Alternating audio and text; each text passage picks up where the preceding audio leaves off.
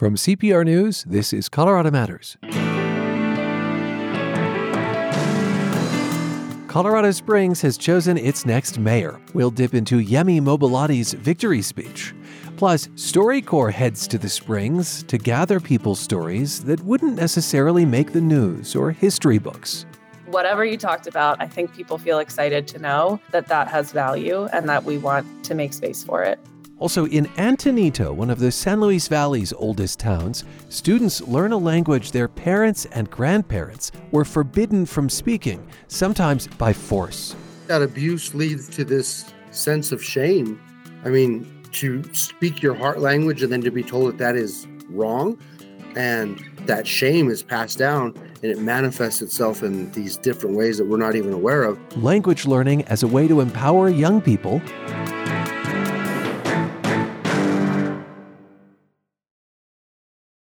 The largest source of support for Colorado Public Radio comes from members across our state. I'm from Denver, Aurora, Glenwood Springs, Grand Junction, Boulder, Highlands Ranch. With your donation, you connect your city to nonprofit journalism, to inspiring stories, and you connect your community to a wide range of music that fills our daily life. Month after month, donors continue to step up. Thank you for your support.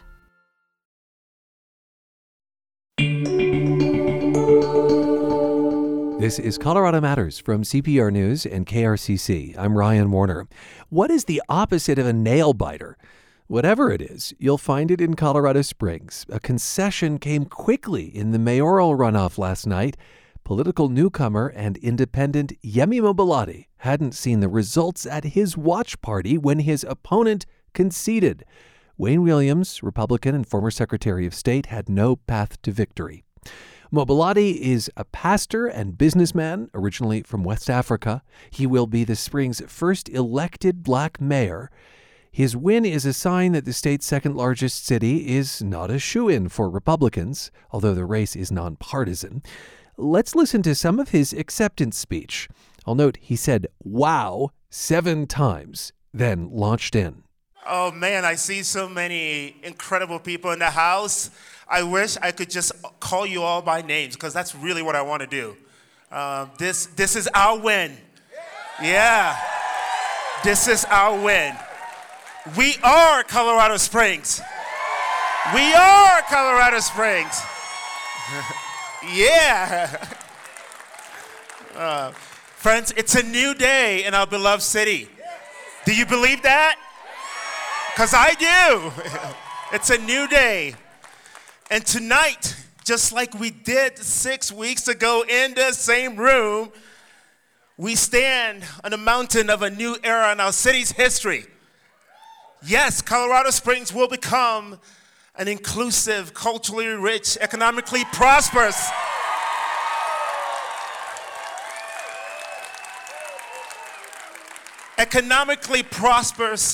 safe, and vibrant city on a hill that shines brightly.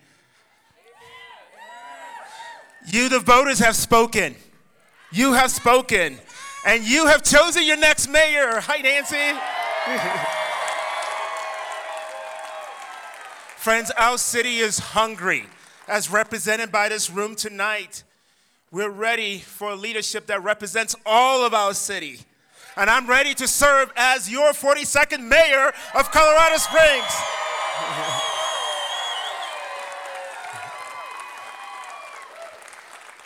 Of this beautiful, resilient, and passionate city of which I am very fond of. Who else is fond of this city? That's what I'm talking about. You see, to anyone who doubts that politics can be disrupted, reformed, and transformed into a hopeful experience, tonight is for you. To the citizen who has lost hope in this great experiment and a dream of our founders, what we call the United States of America, tonight is for you. To one in this room who is in utter disbelief that Republicans and Democrats and independents can work together, can find common ground, maybe even like each other. Tonight is for you.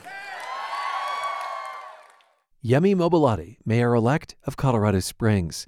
As my colleague Andrea Chalfin of KRCC notes, it will be interesting to see how he gets along with City Council, the majority of whom supported Mobolade's opponent. We are scheduled to speak with the mayor-elect later today. A conversation we'll bring you tomorrow. Now, earlier, you may have caught a subtlety that Mobolade will become the first elected black mayor of Colorado Springs. That's because in 1997, then-Mayor Bob Isaac stepped down 3 months before his term ended. The vice mayor, Leon Young, who was African-American, finished the term. Today, there's a sports complex named for him. We'll be right back as young people learn a language their elders were forbidden from speaking. This is Colorado Matters from CPR News. Listen, that thing, the state legislative session, it's over. Lawmakers have wrapped up their work. Housing and taxes. Progressive policies and moderate politics. And so much more were up for debate this year. And we're here to explain what did and didn't get done. And to look behind the curtain to see why that happened. In a new episode of CPR's politics podcast, Purplish. At CPR.org and wherever you get your podcasts. It's Colorado Matters from CPR News and KRCC. I'm Ryan Warner. There are new efforts to pass the Spanish language on to the next generation in Colorado and preserve a dialect specific to southern Colorado. Everywhere I've been in the quote-unquote Spanish-speaking world outside of northern New Mexico and southern Colorado has never heard of or nor do they even use the word Puebla. And that's the only word we know for frying pan, whereas the rest of the Spanish-speaking world uses the word sartén. Aaron Abeda co-directs a homeschool consortium in Antonito. It's part of a pilot with a group called the Language Preservation Project. Denver Public Schools is also working with the group. I wonder what problem you saw in the community that you wanted to address. Well, to me, the loss and the poverty that exists here in my hometown, where I've lived, honestly, in my core and in my heart, I've lived here before I was even alive, because I'm the 7th of 9 generations. So it's this sort of passed down hereditary sense of home. It's like a heart home. And, but the poverty and the generational poverty that exists here has at its roots colonialism and loss and fear and doubt and all of those things which colonialism, in my opinion, breeds. But the first thing that was outwardly taken, were tangible things like land and water and civil rights and things like those. Then the assault on language happened. And then when language goes, then identity goes. And when identity goes, then the ills of poverty and isolation seep in. And those are things like drug use, alcoholism, neglect, apathy, complacency, all of those things. So to us, language was one of the linchpins because language is the way back into identity. And identity is a way into understanding who we are and where we're from, and knowing where we're from and who we are. Well, that reconnects us with the land and the things that were lost, even if we don't literally regain the land or regain the water. It also makes me think that because of colonialism, there was such shame carried around language, and that if you can counteract shame, there's an empowerment in that. There's perhaps a sense of I can versus I can't. Most definitely. I mean, I was blessed that my grandmother taught me Spanish. And this is not to be derogatory or disparaging towards my parents, but my parents were literally beaten in school for speaking Spanish.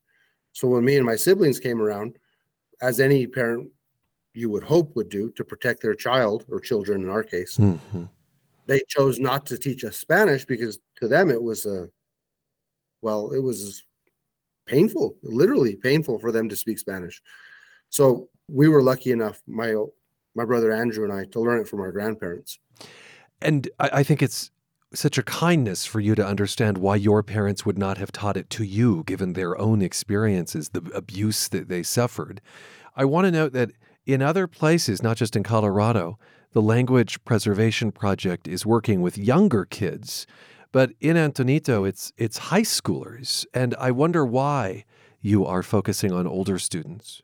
Yeah, so it's not that the younger kids don't struggle with some of the very same things that the older kids struggle with, but it was our opinion that the teenagers, the high schoolers in particular, eighth graders on the cusp of being in high school, that they are in a closer state to the very same perils we've been talking about.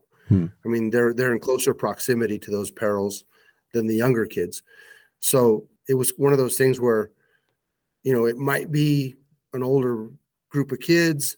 They might not, integrate and retain it the way a younger audience and a younger kid would, but they'll understand the necessity of identity through language. And that's why we wanted to start with the older kids, just because we just feel like they're more in danger, if that's both literal and figurative danger. Yeah, I mean, give me an example of a literal danger that you hope a program like this can help combat. Without offering any names, because that would be, irresponsible of me.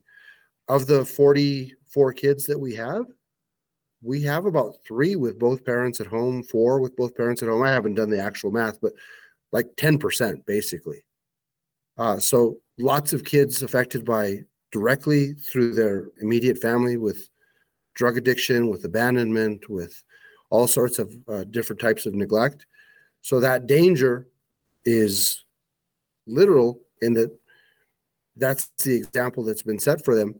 And we're trying to counter that with our curriculum. And the curriculum that the Language and Preservation Project helped provide in this case was to reconnect with their language. Now, the linguistic approach, it's called heritage language preservation. And right, when you talk about a heritage language, is it Spanish or is it even more specific to the dialect we mentioned in our introduction?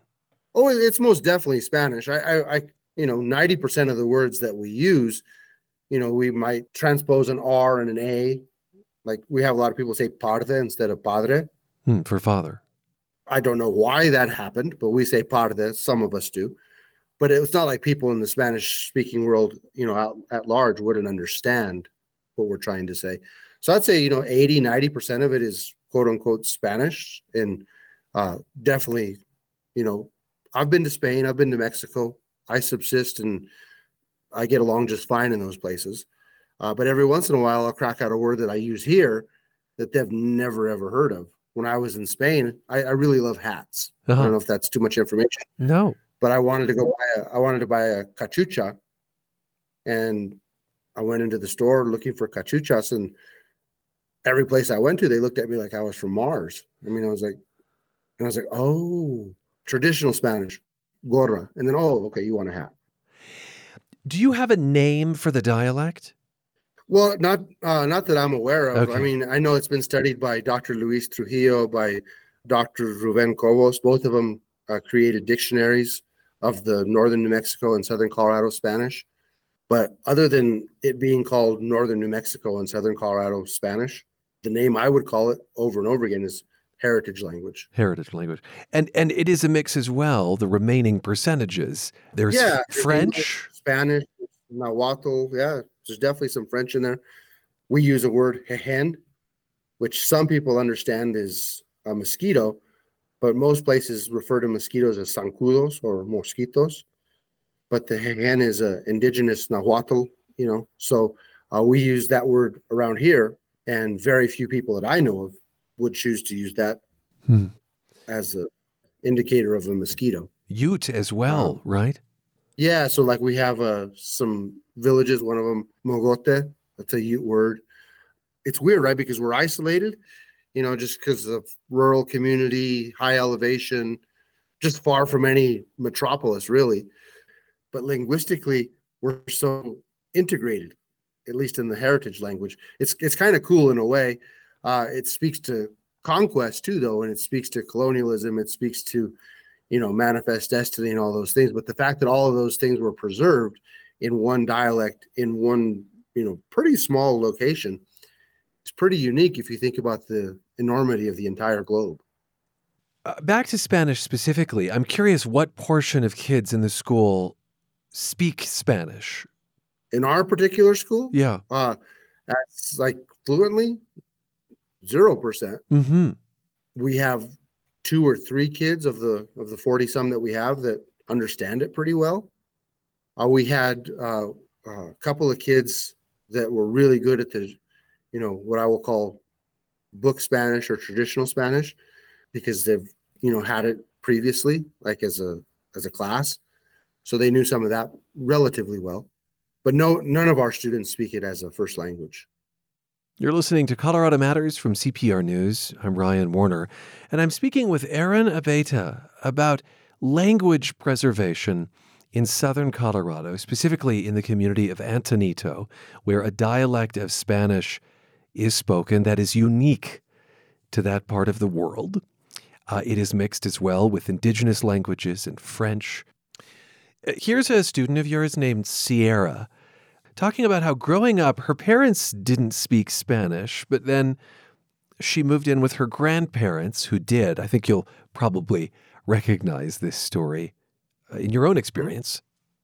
And so I started picking up all of like the little sayings that they would say and how they used to like speak in Spanish to each other when they didn't want us little kids to hear, or if like, oh, we're going to go blah, blah, blah over here in Spanish, and so they can go by themselves and not have to take a whole bunch of kids. It does remind me to some extent of your experience with your grandparents. You mentioned the abuse that is part of this story. I mean, that's certainly one reason a language isn't passed down. What are other barriers? Well, I think that abuse leads to this sense of shame. I mean, to speak your heart language and then to be told that is wrong, and not only so wrong, but so wrong as to be beaten for it, creates a sense of shame and this sense of fear. And it's my opinion, I don't know that there's any scientific data to back this up, but that shame is passed down and it manifests itself in these different ways that we're not even aware of. So by the time it hits, 2023, and you have high school kids that are trying their best to speak their heritage language, that shame may be captured in the moment. Oh, I screwed that up. I shouldn't have said it that way. How embarrassing. But that shame is not anything new. If you look at the way that the our parents being beaten in school for speaking Spanish, theirs was a different sort of shame. Mm-hmm. Ultimately, it's the same thing. I'm ashamed of speaking Spanish. They're more ashamed of their failures or their inadequacies or their starts and stops or just any mistake that they might make in a way that they wouldn't be with other subjects and mistakes that make in those other subjects. I think this is a really important point, right? Because if you're going to acquire a language, you have to be willing and in an environment that accepts mistakes. Right. Yeah. Yeah, we still make mistakes speaking English, right? Right. We all make mistakes, whether it's speaking or math or just living. I mean, it just happens. But for whatever reason, the shame associated with language is like, you can see it on their faces, you can see it in their body language, you can see it in their reactions immediately. Whereas if they were to make a mistake, on a math problem, they might get upset or whatever, but it wouldn't be ashamed of making a mistake on a math problem. Here's another student from your class named Rudy. He said he wants to learn Spanish to keep it alive here and to expand his horizons, to talk to more people in his own family and in the world. And he said he eventually wants to pass it on to his own kids. Because it's a part of their culture, it's a part of their history, and it's what my parents, their grandparents, their parents have done throughout the years, and I'd hate to be the one to break it. Rudy made those comments after your final project. How does it feel to hear him say that? I'm actually a little choked up, if I'm being honest. There's something happening to my eyes right now. But no, I mean, that's the mission of our school, and that's the reason for the project in the first place. And that's just spot on. What did you have the students do in class? Like, is there a tactic that people elsewhere in Colorado could replicate, whether it's in school or just within a family? They took culturally responsive texts, culturally competent texts but texts that were intended for much younger audiences. And then they analyzed them with the frameworks of high school teenage learners. So to me, that was very unique. On a second level, I really appreciated that the texts that the kids were learning were these mirrors to some of the experiences they had gone through and were going through. And it's just a rare occasion where books reflect who we are, especially in school, because most texts and most books reflect a mainstream perspective, and none of these books did. So all of that's, in my opinion, easily replicable. Buy books which represent the students in your class, and let's just find some texts that we can read on a really basic elementary level, but let's examine them with the cognition that we have as young adults. Pretty cool. How do you make sure that the students stick with this? Because you can't learn a language in a single year, right? No, and I mean, that's our hope because, of the mission of our school. Whereas most high schools require 1, maybe 2 years of foreign language, we're going to offer it every year. We'd hope with Language Preservation Project, but that was funded through a grant through the Margot Foundation, who are wonderful and powerful allies of ours. And if not with them, then with someone that can keep this, proverbial ball rolling. That is Aaron Abeda, educator and poet in Antonito, Colorado, in the San Luis Valley. His poetry collection, by the way, Ancestor of Fire, is nominated for a Reading the West Book Award. Thanks to the Language Preservation Project for providing that audio of the students. All right, Colorado Matters continues into the next half hour with a visit from StoryCorps. I'm Ryan Warner. You're with CPR News and KRCC. A century ago, Colorado's economy depended upon the sugar beet, a white root vegetable related to red table beets. At the peak of Colorado's sugar rush, as many as 24 refineries around the state beat the beets into pure sucrose and helped reduce the country's dependence on foreign sugar cane. Even the beet byproducts proved valuable. Leftover beet pulp fattened livestock. In Greeley and Eaton, beet syrup sprayed onto dirt streets made a surface as hard as asphalt. And some Coloradans dried and rolled sugar beet leaves for foul-smelling cigars. Today, only Fort Morgan's sugar refinery remains in operation, half a century after Americans embraced high-fructose corn syrup as their sweetener of choice. With thanks to historian Derek Everett, this is a Colorado postcard from CPR, supported by National Jewish Health. Breathing science is life. You're back with Colorado Matters from CPR News and KRCC. I'm Ryan Warner. StoryCorps is coming to Colorado Springs, and your chance to sign up begins tomorrow. The project gathers the stories of everyday people in their own words. Conversations between family or friends get archived in the Library of Congress. Leah Zickmund directs the StoryCorps Mobile Tour. I wouldn't say that there's a specific type of story that we're looking for. We really have an open invitation to people in the community to come in and talk about whatever they'd like to. So whether that's sharing your love story, your story of immigration, a story of struggle, a story of joy. As an ongoing oral history project, we really just like to invite people to share about what's important to them and what's exciting in their life that they would want to share and archive. StoryCorps marks its 20th anniversary this year. Since 2003, it has collected more than 60,000 interviews. StoryCorps Mobile has been on the road for more than 15 years. Zickmund says the best storytelling comes from the heart. I think people should think about someone that they really want to talk to and have a conversation with. So a big part of what we're doing is we're asking people to talk to someone that they care about and that they know. And that can make for such a valuable experience. I think sometimes when people hear the term oral history, they imagine being interviewed by someone like an expert and someone who's looking for certain information. But the experience that we're really trying to encourage people to have is to sit down with someone and have a conversation that's meaningful to the both of you more than anything else. So, for example, I've recorded with both of my parents individually since I started working for StoryCorps and ended up learning new things about them. And they should definitely take into consideration just someone that they would want to honor or spend time with, maybe someone that they want to remember. a friend that has been meaningful to them or a mentor that they've really cared about. All those things are really great to bring into the space. Zygmunt adds it doesn't have to be complicated, and it shouldn't be stressful either.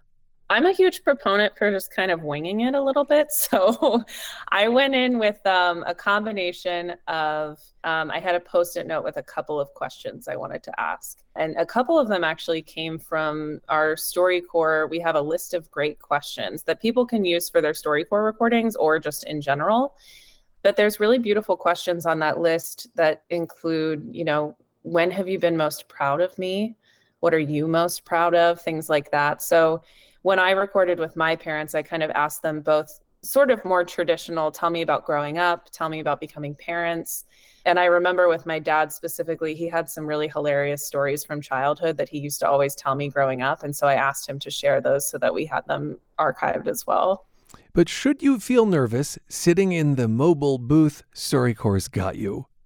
We've kind of built our programming around that idea that the everyday person is not always as comfortable with sharing their story or doesn't really believe that the story that they have to share is valuable based on what they've heard in other areas and forms of media, or if your story doesn't reflect that which you've seen in movies or books, that it's not interesting. And so people do come in with a lot of nerves.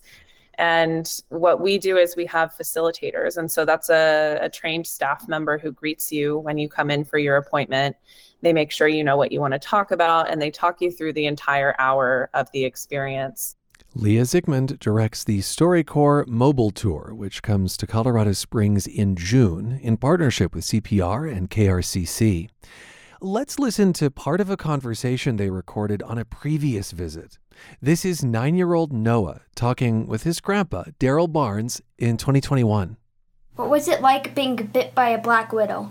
Well, I didn't know what it was. I got up in the morning one time and I felt this kind of pain under my arm and I just couldn't figure out what it was. And then I felt another pain in my neck and it really hurt kind of bad. And I looked over on the bed and there was this black insect, and so I captured the insect in a glass, and sure enough, it was a black widow. So I was very frightened.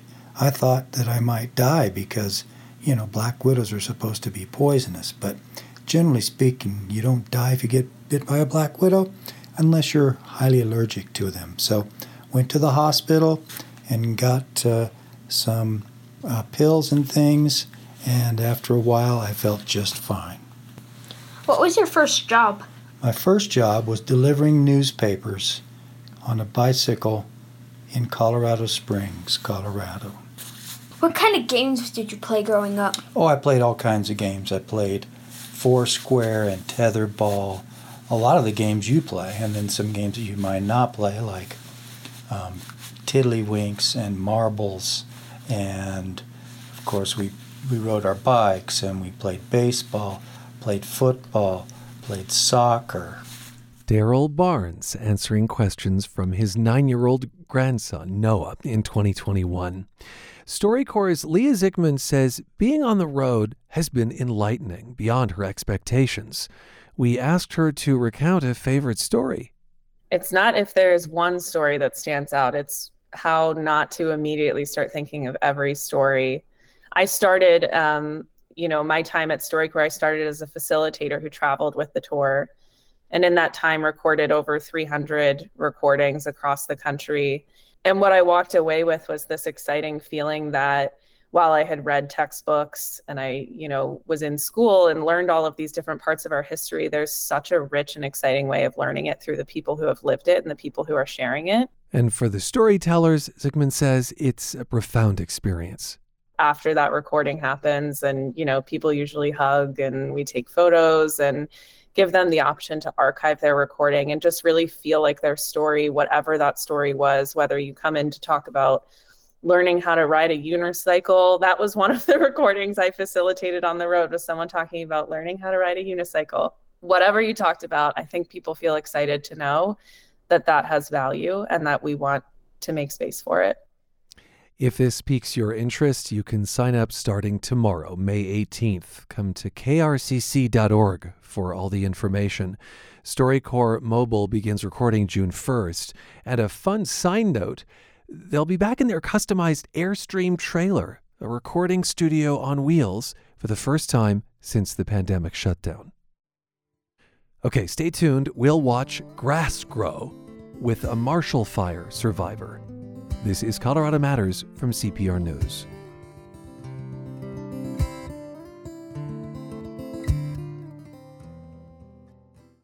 There's a surprising place in the Southwest that shows us how we can save water in cities. Vegas is excess, so they figure we're doing everything in excess, including wasting water.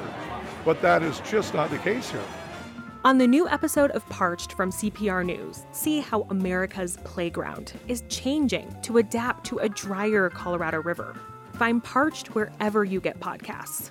Supported by Alpine Bank. You're with Colorado Matters from CPR News. I'm Ryan Warner. The effects of the Marshall Fire in Boulder County reverberate long after the ashes are swept and homes are rebuilt. It's been about a year and a half since the wildfire tore through Louisville and Superior. And CPR's podcast, My Story So Far, dedicates an episode to how the fire changed two people's outlooks. Here's host Luis Antonio Perez. On December 30th, 2022, the community center in the town of Superior was crowded with people. The town was hosting a big breakfast on the one-year anniversary of the Marshall Fire. Almost 300 people showed up. After breakfast, Jen Cowish, co-director of the local grassroots group Superior Rising, stood on a small stage at the front of the room to gather everyone's attention. A couple months ago, we had this idea that it would be really wonderful to hear from our residents. It just kind of formed naturally that we would be gathering today, and it made a lot of sense that there would be folks that would have some things they wanted to say today. When I first met Jen, she said she felt it was important to give people a space on the anniversary to share what they had experienced in the year since the fire. People moved toward the stage, turned their chairs, ready to listen and to share. I'm really grateful that you're here. I'm really hopeful that you hear some things today that make you feel a little less crazy, a little more normal, that we're all going through this together. Thank you, Jen. Thank you, Superior Rising, for inviting us as guests here. It's really an honor for us to just be here and be supportive of this event on this important anniversary. I knew the anniversary would be a difficult and emotional day for folks. Jen hoped that being together and sharing stories would feel cathartic, especially on this day. It was clear to me that this community had formed deeper bonds since the fire. I heard from people about how the Marshall Fire changed their relationships with their family, their neighbors, with strangers who had since become close friends. For our first storyteller, Paul Paiva, one particular relationship in his life went through a transformation in the year after the fire. For Paul, it was a change he never expected.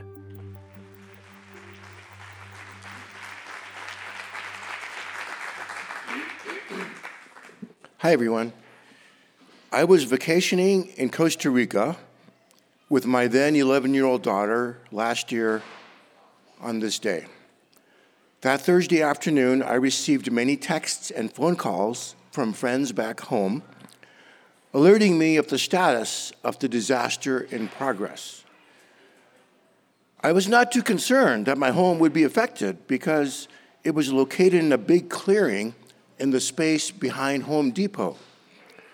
I slept that evening with faith in God and faith in the obvious clearing that the house would absolutely not burn.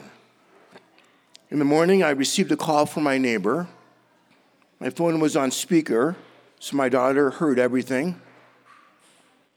We were told that the house burnt to a crisp, with absolutely nothing remaining. My daughter started sobbing and left in a hurry to text and call her friends from our neighborhood. When I heard the news, I didn't cry or react, but went into a haze. Back home, I happen to enjoy collecting and displaying about a dozen Salvador Dali prints. It was now as if I was a figure in one of those surrealistic paintings that used to hang on the walls of my living room. We were scheduled to return from our vacation the next day. Finally, we were on the plane coming home. I was fine.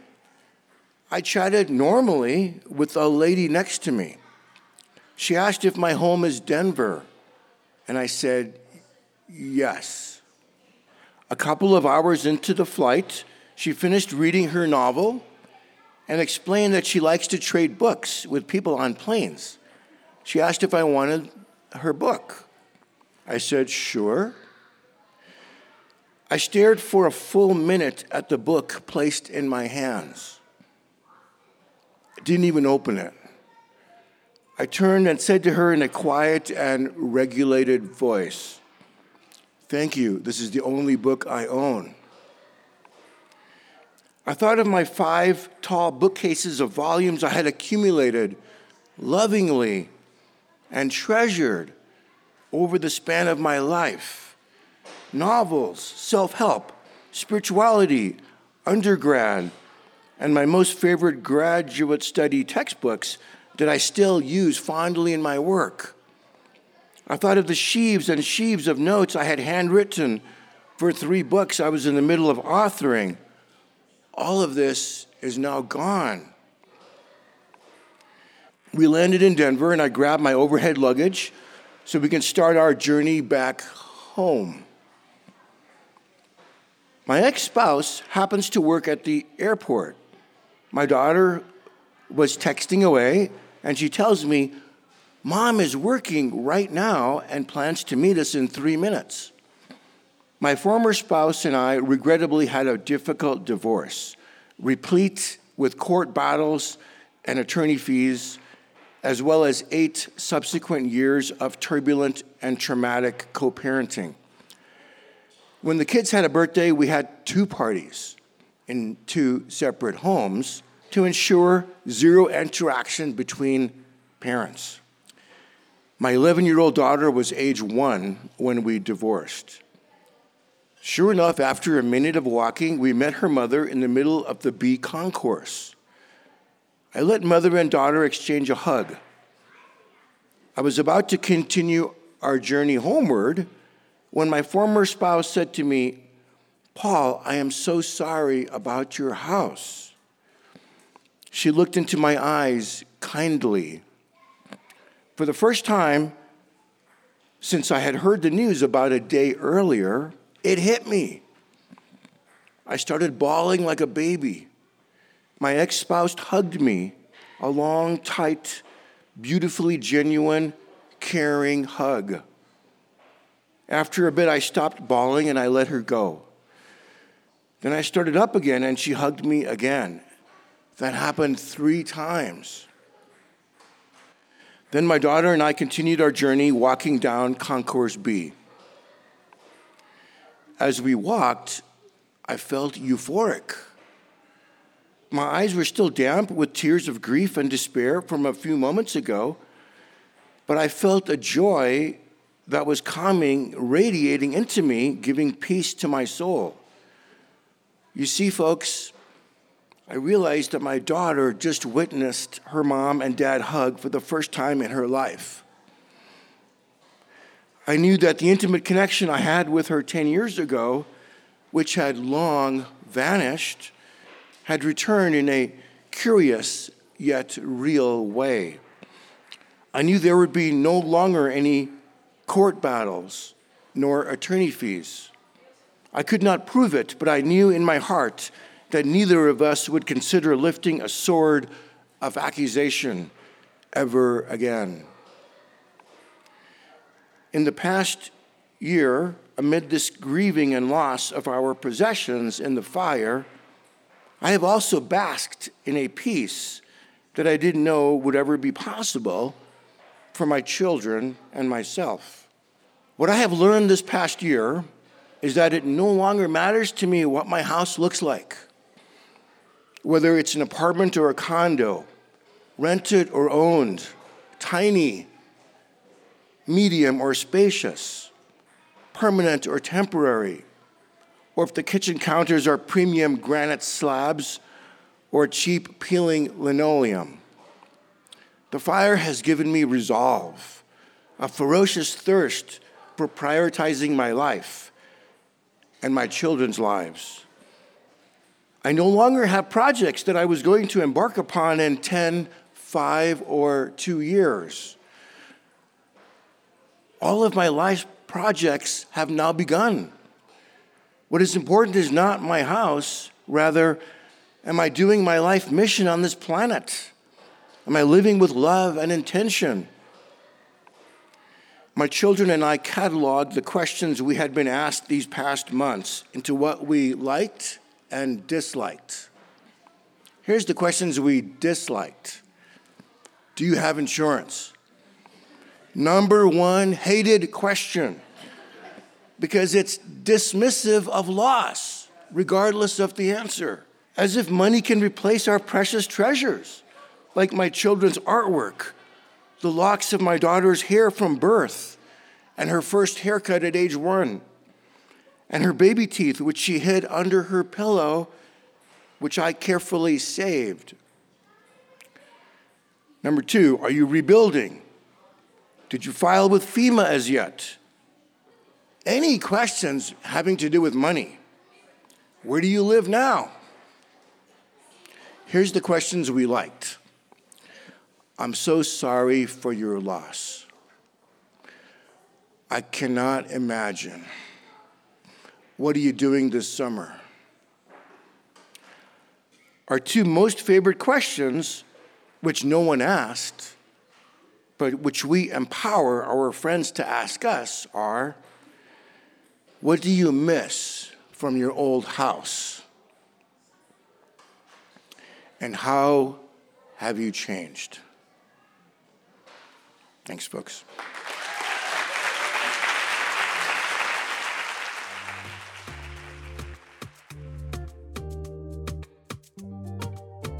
Paul's story and how his outlook on life changed since the fire really struck me. His story reminded me of how sometimes a tragedy can remind us of what's important and bring us closer to the people who matter most.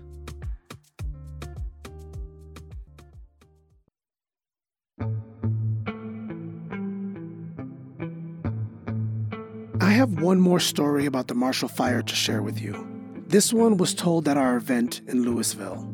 When I met Missy Petty, she told me about how disorienting it was to lose her routine, to have the small things that were part of her everyday life suddenly change. My name is Missy, and I'm so grateful to have been here tonight and hear these stories and be part of this. And it's an honor to be up here tonight. Our situation was a little bit unique in that we were kind of an in-betweener. We were a partial burn. So the neighborhoods on 2 sides of us completely burned pretty much. And our house caught on fire. One side of the house burned and burned a hole through the wall.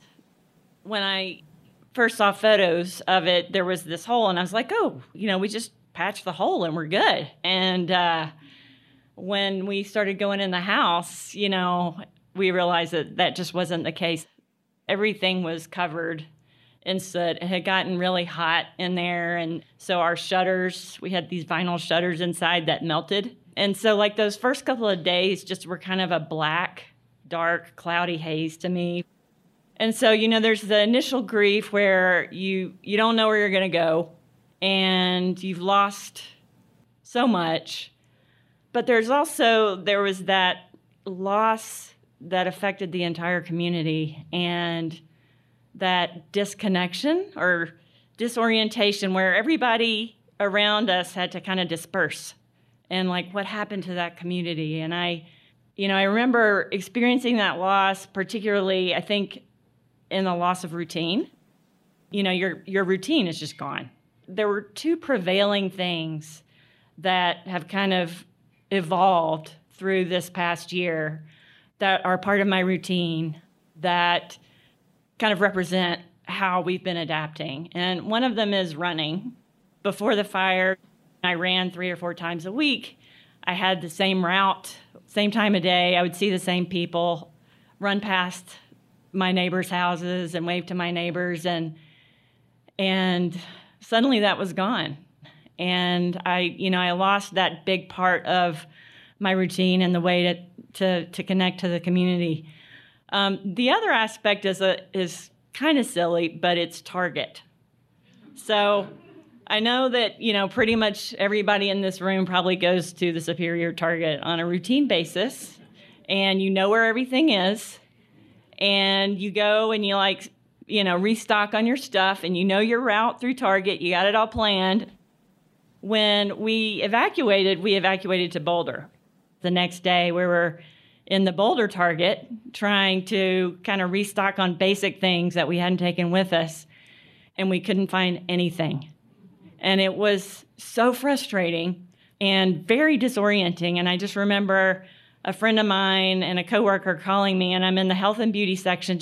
I just want to find my face lotion. And she says, "Are you okay?" And I am frustrated because I can't find anything. We're starting to figure out just how much we've lost, even though it's still there. And I'm like, "No, I'm not okay." And I just started crying in the middle of the store. And I just remember that so vividly, that feeling of disorientation in a place that you should know. Shortly after that, we moved out of Boulder and temporarily moved into downtown Louisville in an Airbnb. And I felt compelled that I had to go out on a run just to kind of reconnect in some way. And so I didn't have my winter running stuff. I had my running shoes. So I layered up in random stuff and I went out on a run around Community Park. There was still snow on the ground from the offensive snow that came less than 24 hours after the fire. And I'm running around Community Park, and there are people out there in the morning probably trying to do the same thing I was doing. And everybody looked so sad. You could just tell that we were all hurting. And I, first time ever, was running and crying. It was sad, but it was so good to be able to share that with people that you knew had been affected and were hurting in some way from this. And so it was healing at the same time. We stayed in downtown Louisville a couple of days, and then we found a more long-term solution in Broomfield. And we began kind of trying to rebuild our home, our feel of home. And so, of course, we need to go to Target. We started going to the Westminster Target. And that was weird at first. I mean, it was a different layout. It wasn't the Superior Target. And you're going in and buying basic stuff you haven't bought in 20 years, like spatulas and pot holders. Over the next month or two, we got familiar with that Target and, started kind of restocking on our basic things. And then in the March timeframe, we were actually able to find a place in downtown Louisville. And all this time, we are going back to our house on a regular basis. We had to rip everything down to the studs and basically toss everything that was in there. We were able to see in the spring as the debris cleanup started and the grass started growing. And I don't know if you guys remember that, but I was actually pretty offended that it dared to grow initially. That was my first reaction, how, this is sacred ground here. I'm not ready for this. That was my first reaction, and then I saw it as defiance, that it was growing in spite of what had happened, and, it was going to pursue. And so I found comfort in that. And, as we settled into downtown Louisville, which we were hoping was the last move that we had before we moved back home, I established a new running route, which, was a familiar area, but it was different from my original one. But it was comforting in that I was still able to run past friends' houses like the Bradleys and the Holmbergs, and I would see Krista walking her dog. And so, I made new connections, but in a familiar place. And then in the fall, our Superior Target opened. And with great joy, we went back to our Superior Target. It was the second time I cried in Target. This time it was tears of happiness. But again, it was our target, but it was different. They had changed the layout a little bit and they had to remodel. And so even though it was in the same location, we still had to kind of get used to it. At the same time, when we're starting to rebuild our interior and rebuild the side of our house, and our neighbors to the sides of us are their structures are starting to go up. And I ran into my neighbor sometime in the fall, and he said, I'll apologize in advance for the construction noise. And I was like, don't apologize for that. That is music to my ears. I'm excited to say that we are moving back into our house next week, which is very exciting. And so we're excited to be back home, but it's going to be very different. I'll have my running route, but it'll look very different. We've all probably gone out and created a new community in some way, and we're all looking forward to getting back, whatever that looks like. And it'll be the familiar, but different. But I think it'll be bigger because we're bringing new experiences and new connections back with us, and I think it'll be stronger. Thank you for listening to my story. My Story So Far with host Luis Antonio Perez. Find the podcast wherever you get them and at cpr.org.